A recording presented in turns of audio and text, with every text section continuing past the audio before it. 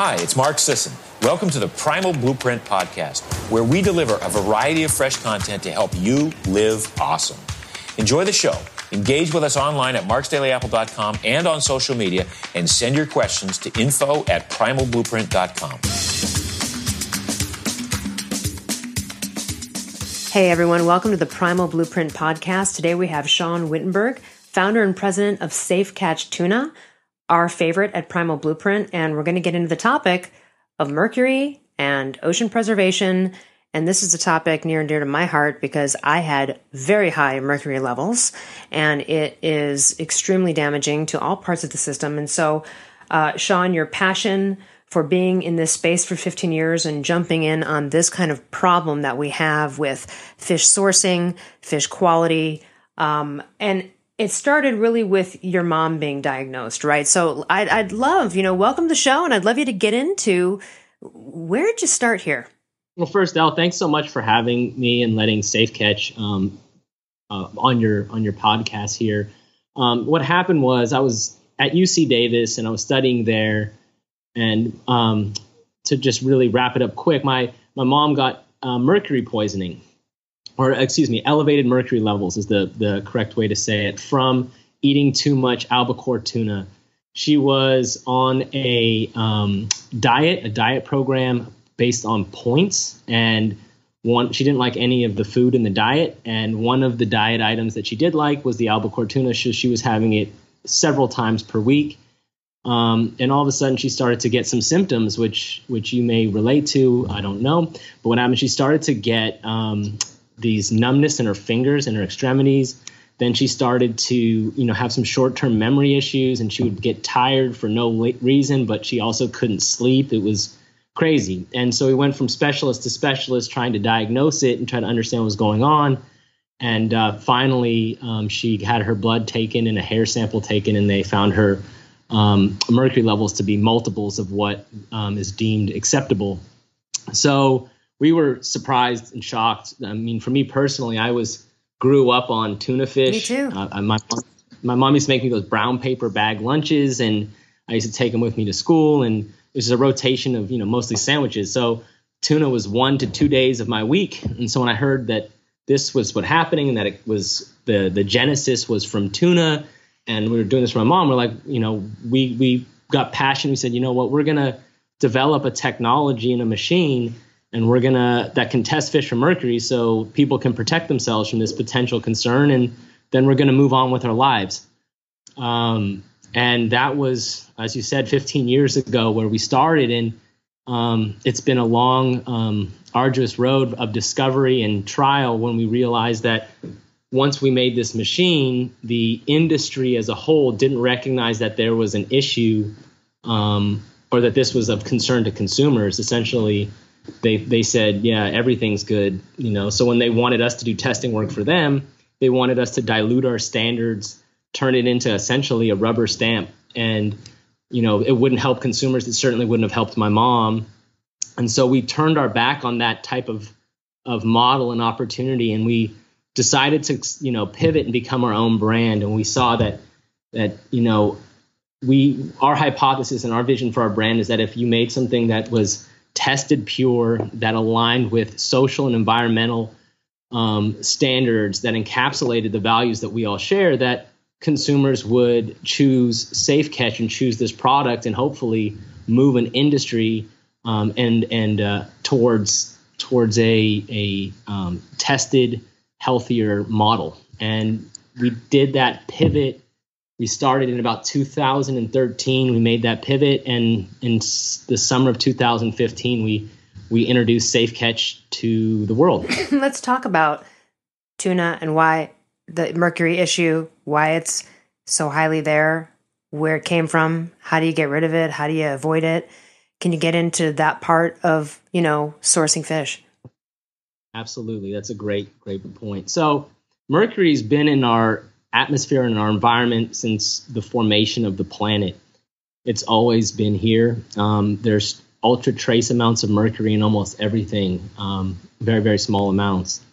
But it's because of industrial pollution, mainly coal-fired power plants, as well as reckless consumer behavior. And the combination of both has put incremental amounts of mercury into our environment. So what that is if you looked at a coal-fired power plant, inside of the coal is a variety of metals and other non-friendly elements. And what happens is they burn that coal, and the mercury inside that coal is vaporized. And that vapor goes up the fume or smokestack up into the upper stratosphere and collects in our rain clouds. And then what happens is in the mercury comes down in the rain and from that pollution directly falling into our rivers, oceans, and streams. And when that mercury makes its way into the environment, what happens is there's a chemical reaction that takes place. And the elemental mercury, Hg, creates a methyl bond in the water and becomes a new variation called methyl mercury, which is an organic mercury bond. And it's far more dangerous to human tissue than elemental mercury is on its own. And what happens is that element, that new methyl mercury, it likes to attach to things, all sorts of things, including plant life. And so what happens is this methyl mercury gravitates onto the plankton, into the plant life, and small fish eat that plant life or planktons, and then they accumulate mercury. And then bigger fish eat that smaller fish, and then bigger fish eat the medium-sized fish. And up the food chain you go, you get higher biomagnification of the mercury concentration. Why higher biomagnification? Is it like replicates? Is it like virolytic in that way? Like I'm trying to wrap my non-science brain around that. Think of a small fish like a sardine, a minnow, whatever. They don't live that long, and they're gonna eat that plant life, and then they're gonna be eaten by a larger fish. So they don't have the lifetime or the diet to get mercury beyond just from the plant life. When you have like a tuna eating that smaller fish, that tuna is going to take in the entire mercury load from that small fish and every other fish it eats. And it's going to live longer, and it's going to eat more, and it's going to grow bigger. And through that process, it's going to accumulate more and more of that toxin. And in fish, unlike people, we have a filtration system in our body. Lymph node system allows ourselves to funnel out impurities. And what happens is we as a human being can funnel out these toxins. Fish, once they eat this heavy metal, it's in their body, and it's in them till they die. It's in them even when they die, in their tissue. So the fish will accumulate more mercury based on really its diet more than it is through exposure to pollutants in the water itself. It's really diet. Well, it's fascinating. It's like these poor fish are, unbeknownst to them, swimming around eating a bunch of mercury bombs. Yeah, exactly. If you look at through all of our environment, even beyond seafood, though, you'll realize that it's that the relationship between our environment, our food supply, and our overall health are all interrelated. And so when we start to abuse one of those three, the whole thing gets abused. And so one of our focus right now when you look at our company is to protect consumers by testing and giving them a limit and data for them to make smart, educated choices. But we also are working to help protect purity in our rivers, lakes, and oceans. We want to be able to use our data as a instrument for change. And we can talk about that a little bit later. But if you come back to the mercury in fish and how it accumulates, what you'll see is that in tuna, what we noticed, though, which is really surprising, is that increase in mercury levels is not perfectly linear based on fish size and age and geography across some line or some graph. What we see is as fish get bigger and go up the seafood supply chain, what we see is the range in mercury levels going up and up and up.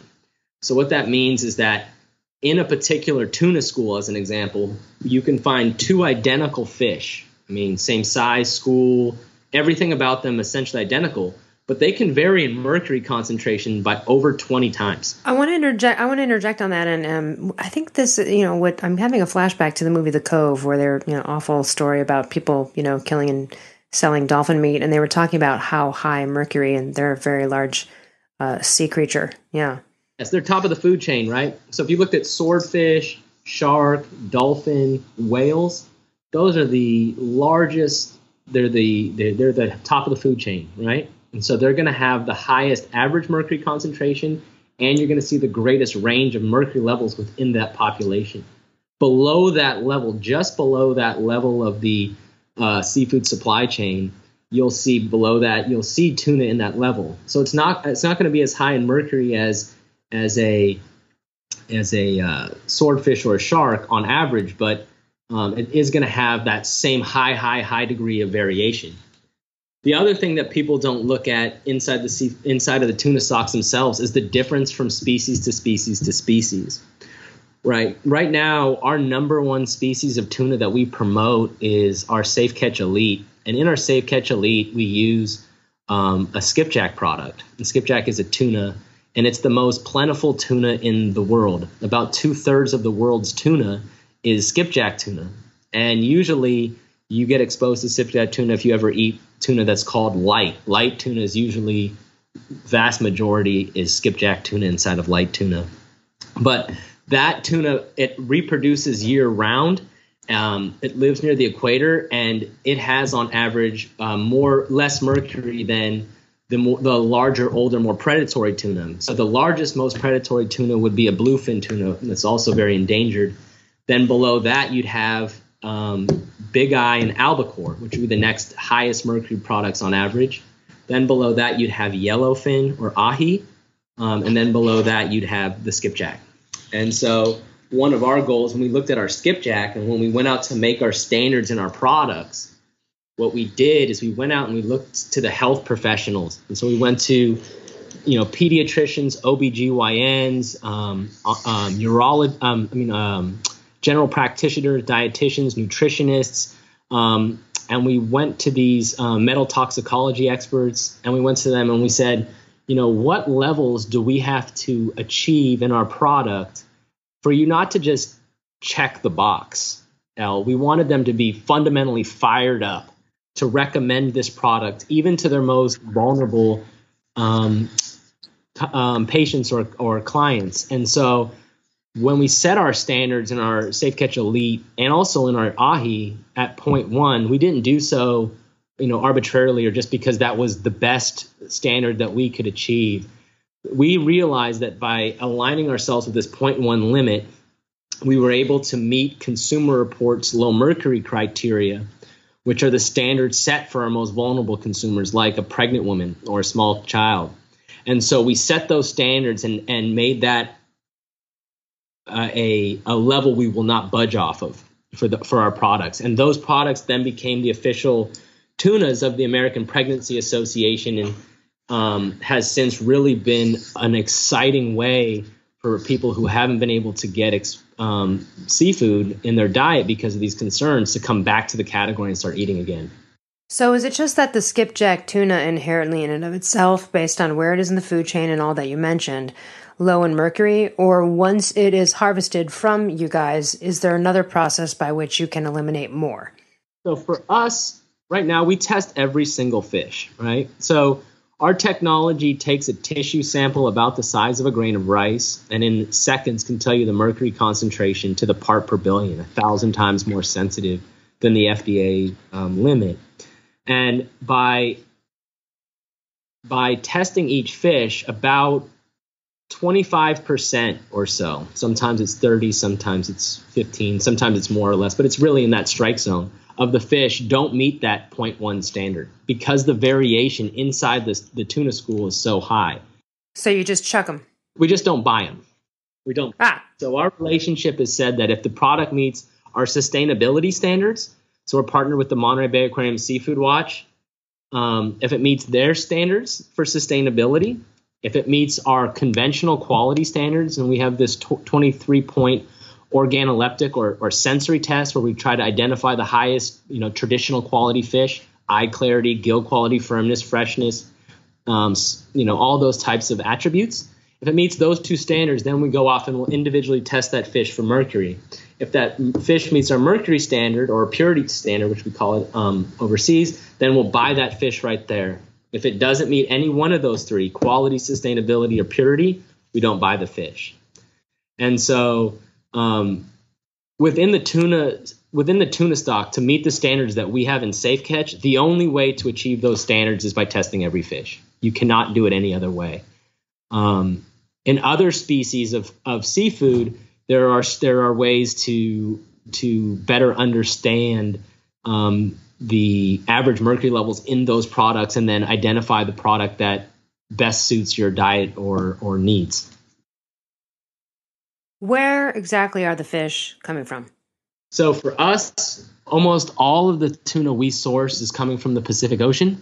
The Central Western Pacific is our number one location, but it's also the number one location for everybody in the skipjack and yellowfin world. Okay. It's the largest, most plentiful, healthiest. It has what's called a green biomass. And so in the sustainability world, there's three criteria that they look at to be sustainable. They look at biomass, meaning how big is the stock.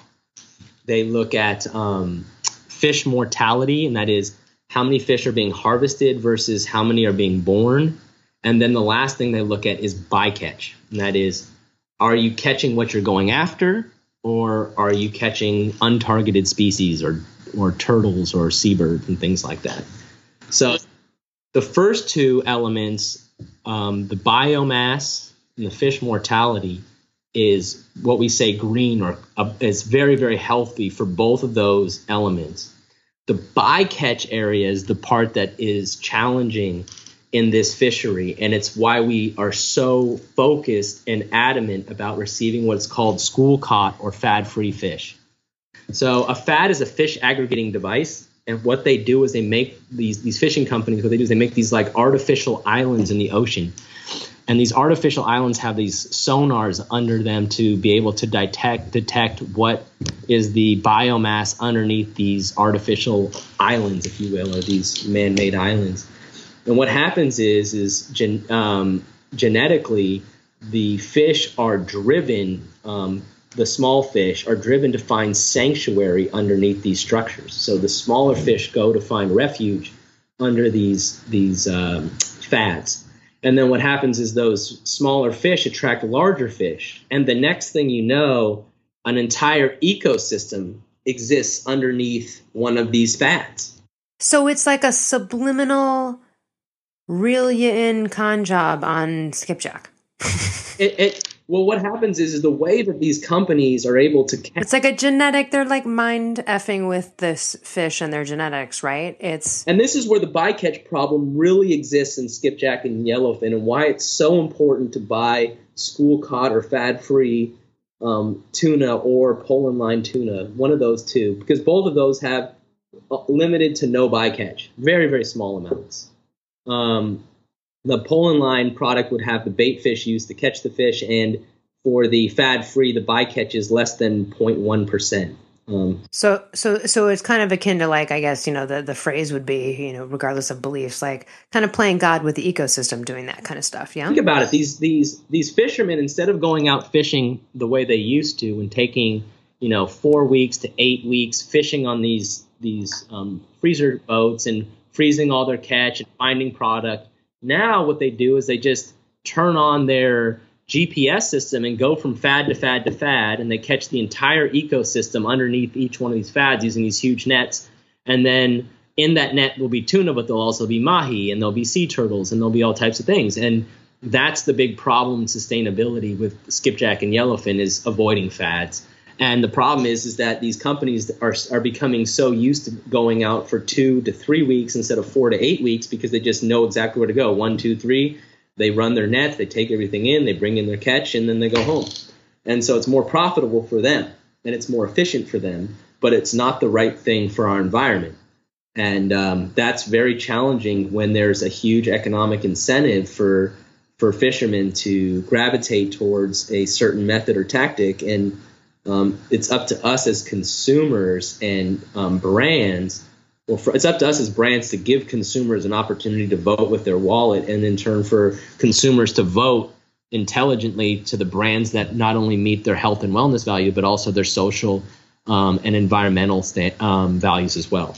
I want to jump back to briefly high mercury issues in humans, because I think it's important, for a lot of people, like really unbeknownst to me, probably for many years, I had high mercury in a lifetime of tuna and sushi and, you name it.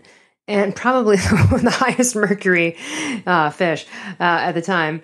So it's really important, and it can be an easy, non-invasive process to detox slowly from it over a course of 5-6 months. And it is so worthwhile. And it's another thing I just want to throw out to the people in the audience, that if you do have silver fillings in your mouth, it is time to look into getting those replaced, because, or check high mercury levels, because it really messes with mitochondrial function, thyroid, everything, reverse T3 thyroid, so much stuff, inability to convert T4 to T3, fat burning. So, everybody should either do a clean out or get tested and then go from there.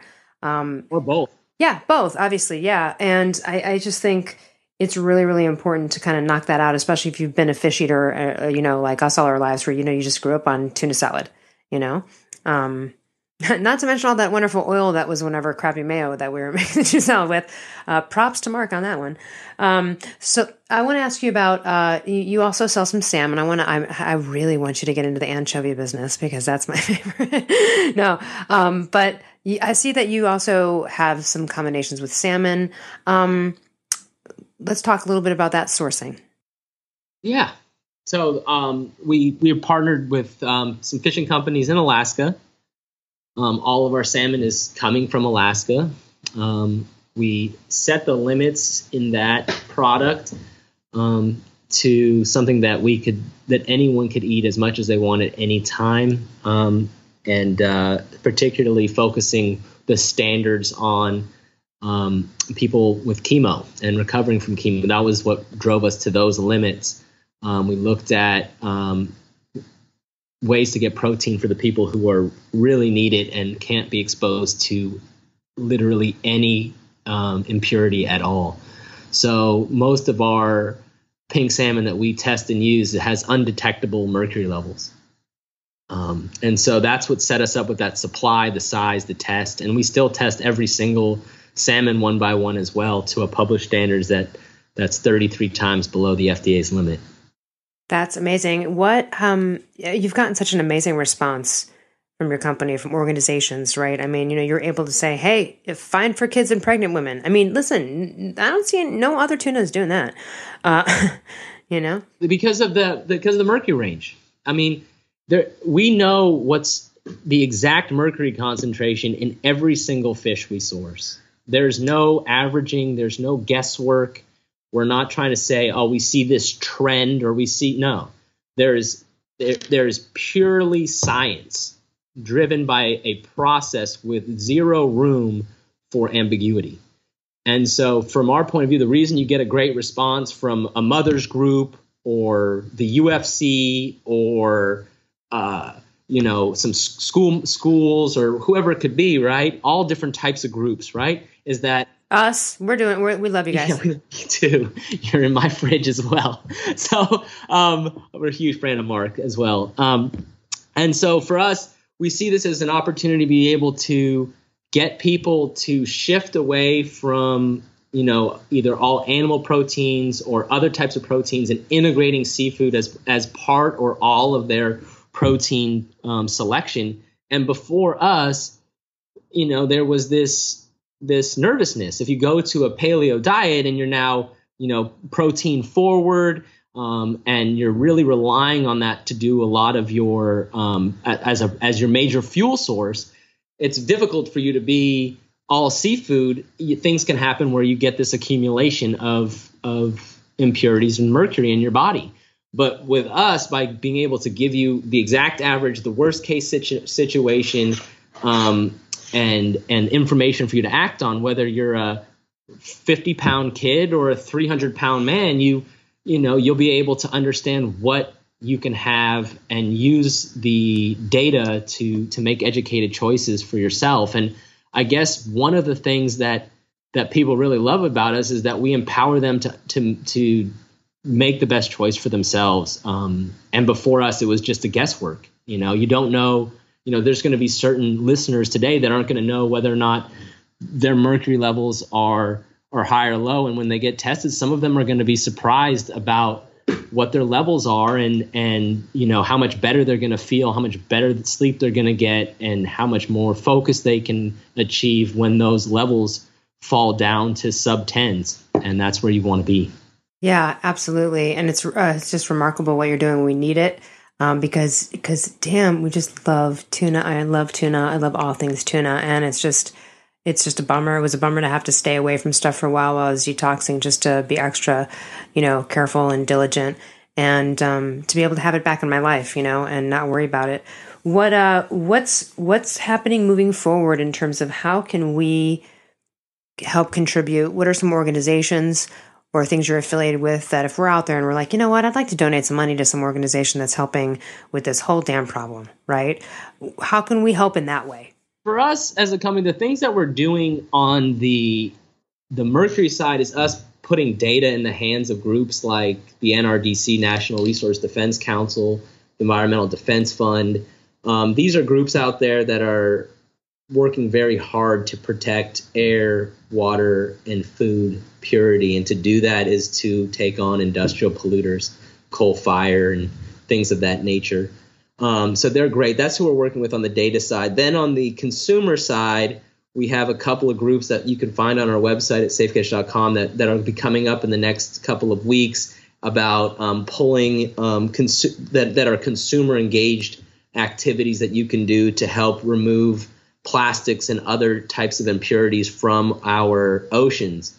That's a real big second issue for us, is realizing what we can do as consumers. And little things make a huge difference. We're in California. I don't know where your listeners are all over the world, but in California, there's been a great movement towards removing plastic bags and moving towards reusable bags, and people bringing bags to the store, and people bringing their own water bottles and not buying plastic water bottles. And you're seeing that type of mindfulness making its way into the consumer's behavior. And the more your listeners can influence their network of friends, colleagues, parents, whoever, to just be mindful of the way you buy your food and carry your food, and how you make your food, how you get rid of your food.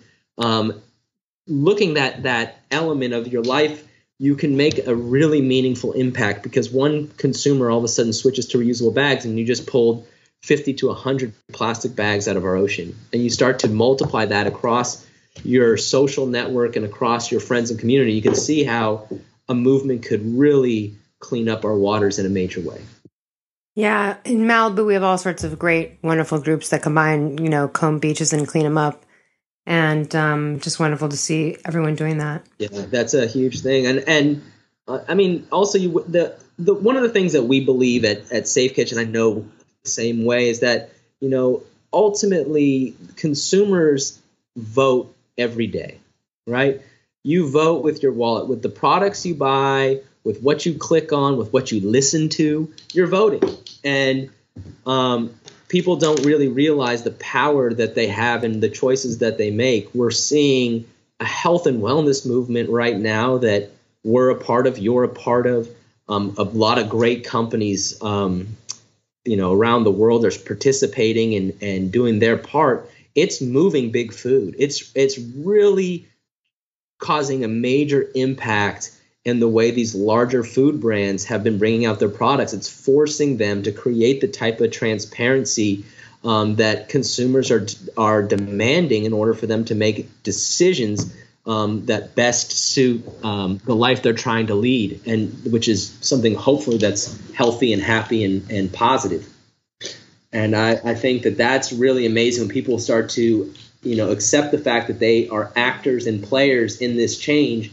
And that as you vote with your wallet and you take in these products that help you feel better, you're actually making a huge impact for generations to come. You grew up in California, right? Correct, yeah.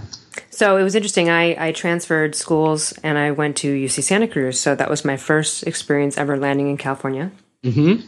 And I had some roommates, and we lived in an apartment, and one of them had been born and raised in Southern California and was very conscious about environment, earth. She was actually a vegan, and she was just really, really aware. And I remember brushing my teeth, and I had the water running, because from Chicago you just run the water, whatever, like water's galore everywhere, like just never, no one ever thinks about it.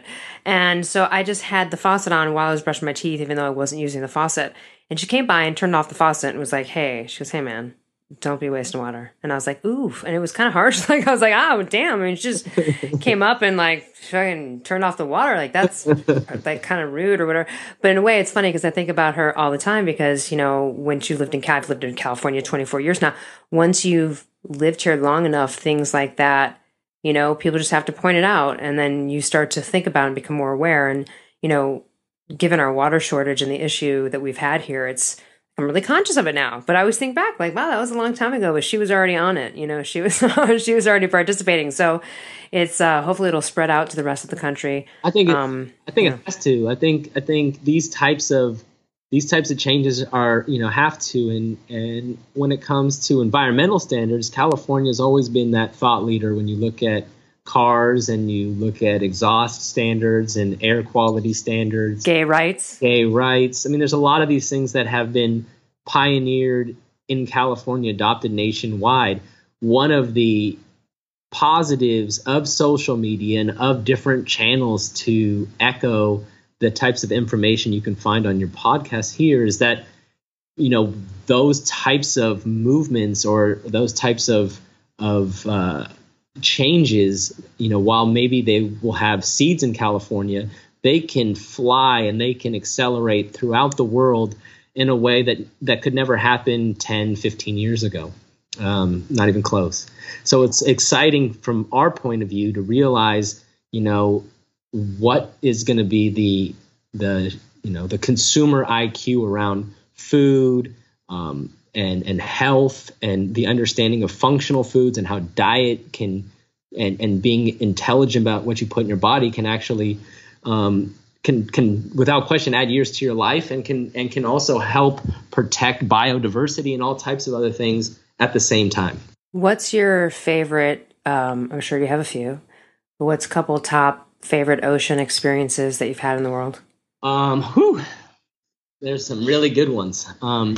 One of my favorites was I was in General Santos City in the Philippines, in the southern tip of Davao. That's where Manny Pacquiao is from. It's the poorest place in the Philippines for sure.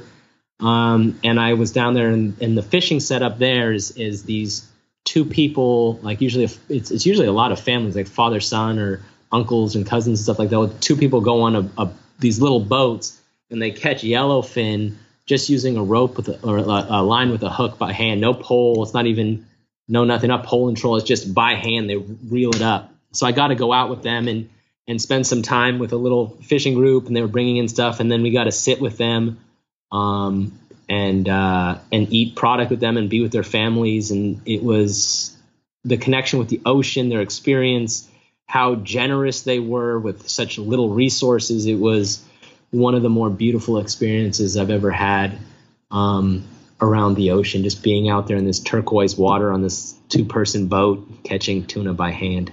It's pretty wild. The other one that I really enjoyed a lot was the Honolulu auction in Hawaii. We did a lot of testing and certification work in the first years of my career when we were developing this machine. And so we did testing on the Honolulu auction, and we got to hang out with the Hawaiians as they brought in the catch from that day and work with them. And then I'd say we went surfing. They went surfing. I fell a lot. So down on a board, but they were phenomenal. But I got a chance to go from just before sunrise all the way till about 1 or 2 p.m. with them, and then they surfed, and that was their life. And I was like, wow, you just live in such harmony with the ocean, it's respectful, sustainable fishing married with a life of playing in the ocean. That was another one of my more enjoyable experiences. Then the last might be we were doing we don't do this anymore, but we were in Coquimbo, Chile, which is a fishing village off the coast of Chile, and we were dealing with some swordfish fishermen down there, and we got a chance to go out and spend some time with the Chilean sword fishing fleet, which was a pretty cool experience as well. I'd have to say those. I kind of want that T-shirt. I'll get you one. Gotta get you one. But all of The those. Chilean sword fishing fleet. Like, I want to be a part of that club. That's hysterical. Yeah, it was cool. A lot of fun. And there's a lot more to be had. I'm a relatively a newbie or a babe in the woods, if you will, when it comes to some of these fishing experiences. I've been to most of the major fisheries and receiving zones around the world, and you're just dealing with these different fishing communities and how they depend on the ocean and how they treat the ocean. And then you go to other parts of the world and they don't have that connection. You see how reckless they are with that, priceless resource.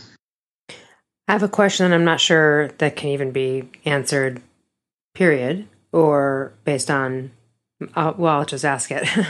There's problems with this question, is what I'm saying. I'll be ready. So, like cartography. All right, the world's been mapped. We got it. We know where everything is, right? We have it nailed down. No one's discovering new islands, right? So I'm wondering, does the same go for fishing expeditions? Like, has all the places and spots been charted out, or is that almost impossible? And this is where the problem with the question is because fish move, right? But also, I'm assuming there's trends and ways to map and evaluate. And of course, there's a science to that, like there would be for big wave surfers who are tracking, weather and winds. So I'm wondering, like, within the fishing world, are there still uncharted territory, without sounding lame on that? There's unexplainable elements within the seafood supply chain that people that people don't understand, but that just happen. So let's just break down your question into two groups. We're going to talk about regional fish, or fish that are born, live, and die in the same waters. They don't migrate and move around the world. Then you have products like a tuna. That's a highly migratory species that will circumnavigate huge bodies of water like the Pacific Ocean. And so these schools of fish will move, hundreds, if not thousands of miles when it comes to the tuna species, because that's their nature. They move as a school, going from feedstock to feedstock to feedstock, trying to attack feedstocks and find feedstock. So they're just traveling the world. Those fish and their migration patterns are changing dramatically right now, because in large part due to warming waters and also pollution. So that the change in water temperature is impacting and changing the way these tuna are migrating around the world, and how are they avoiding the warmer water, going to the colder? It just depends on what time of the part of their cycle, right? So if you looked at yellowfin and skipjack, usually stay closer to the equator, so they have less of an impact by the changes in water temperature as far as their migration patterns. But when you go to a seasonal breeding fish like a albacore or bluefin, those fish don't breed year round. They have a breeding season, so they go from colder waters to warmer waters. They go and change depths as well, and that they have a more dramatic impact to the way they move because of climate change. Rattle off a brief, most important list of fish we should absolutely just say, nope. Oh, hard to do. It goes against my grain to say it, but I'll say it anyway. I mean, I don't eat swordfish ever. I don't eat it. I don't eat bluefin ever. I don't eat shark ever. Yeah, well, that's just bad ocean karma. Don't be eating sharks, people. Especially if you're a surfer or paddler, I feel a little bit weird about that one. Yeah, there's a lot of people that are like the shark finning issue that exists from China's appetite for shark fins as a, I don't know what you call it, aphrodisiac, and some elements of the shark fin that they like in their soup. It's been under extraordinary pressure. The shark, has been really fished recklessly, and so that's a product I don't eat. I don't eat really Chilean sea bass, mostly because I don't eat it. It can be high. It can be farmed as well, but if it says farmed, I might have it. If it comes from a good farm, I don't have that. I never eat, although it's unrelated to mercury, I never eat really any farm shrimp that comes particularly from Asia. The farm shrimp from Asia can be used, and they can find antibiotics and other issues with it. Shrimp is has all types of issues that I don't eat. And I usually don't eat farm salmon unless I know what farm it's from. Some farm salmon is phenomenal and some farm salmon is not. So that's just some of the things that I go out and do. But these are just me. I encourage people to make their own choices for these types of species. And it really depends on how much fish you eat. For me, I eat fish every day. So because I eat so much fish, the opportunity for bioaccumulation of mercury in my body is much higher than someone who eats fish once every 2 weeks, right? If someone eats fish rarely, then you don't have to be as focused on what you eat as someone like me who eats fish every day. Because do you eat predominantly tuna? Yeah, I eat almost exclusively. I eat probably 5 to 6 cans of our Safe Catch Elite every week, sometimes more. The Safe Catch Elite has an average mercury concentration of 0.036, which is as low or lower than most wild salmons. And so because of that, I can eat the Safe Catch Elite or a Safe Catch Ahi as often as I would a wild salmon. And based on my body weight and my portion size, I could eat farm salmon every day. I mean, wild salmon every day. And so now I also are integrating in our pink salmon line. And so I have that. I go out to sushi, and I do that probably once every 2 weeks. And when I do that, it's a lot more salmon and yellowtail or hamachi and very little of the tuna on the menu because I eat so much fish. So I have a lot of the salmons and things like that. So those are some of the species. And then, I look at, from a sustainability, I go to the Monterey Bay Aquarium Seafood Watch and I look at their recommendation list, and I'll look at that as well. I eat a lot of sardines. I eat a lot of anchovies as well, like you. And I don't want to give anything away, but Safe Catch has more stuff coming. I was going to ask you, I was like, I need to get, I'm obsessed with anchovies, but people often, unfortunately, don't can or jar them right because it's just the salt level's way ridiculous, and they just no one's really found a way yet to figure that out in the right way. Sardines, there's some good stuff out there, and I love sardines, and you know what? I traveled with that when I went to Paleo FX. I brought some cans with me because it's just there and it's ready to go. And there's a lot of great sardines out there. We're excited about an option that we're going to have coming out probably by the end of the year that we think is going to be pretty exciting. From our point of view, what we're doing right now is we're going and just trying to build a full portfolio of choices so that people can eat seafood all the time without getting bored and finding things that they like. Everyone's tastes are a bit different. And so we've been working on developing different seasoned tuna products mixed with avocado oil and things like that to maintain its paleo certification, but also creating flavor profiles that are fun for people to enjoy on the go. And so that was the genesis of our Safe Catch Elite line, the seasoned products that we have, and we have seasoned salmon products that are going to be coming out this summer. We got 3 new seasoned salmons coming out. They're great. We're going to send a bunch to everyone at Primal Blueprint and Primal Kitchen for you guys to try, as always.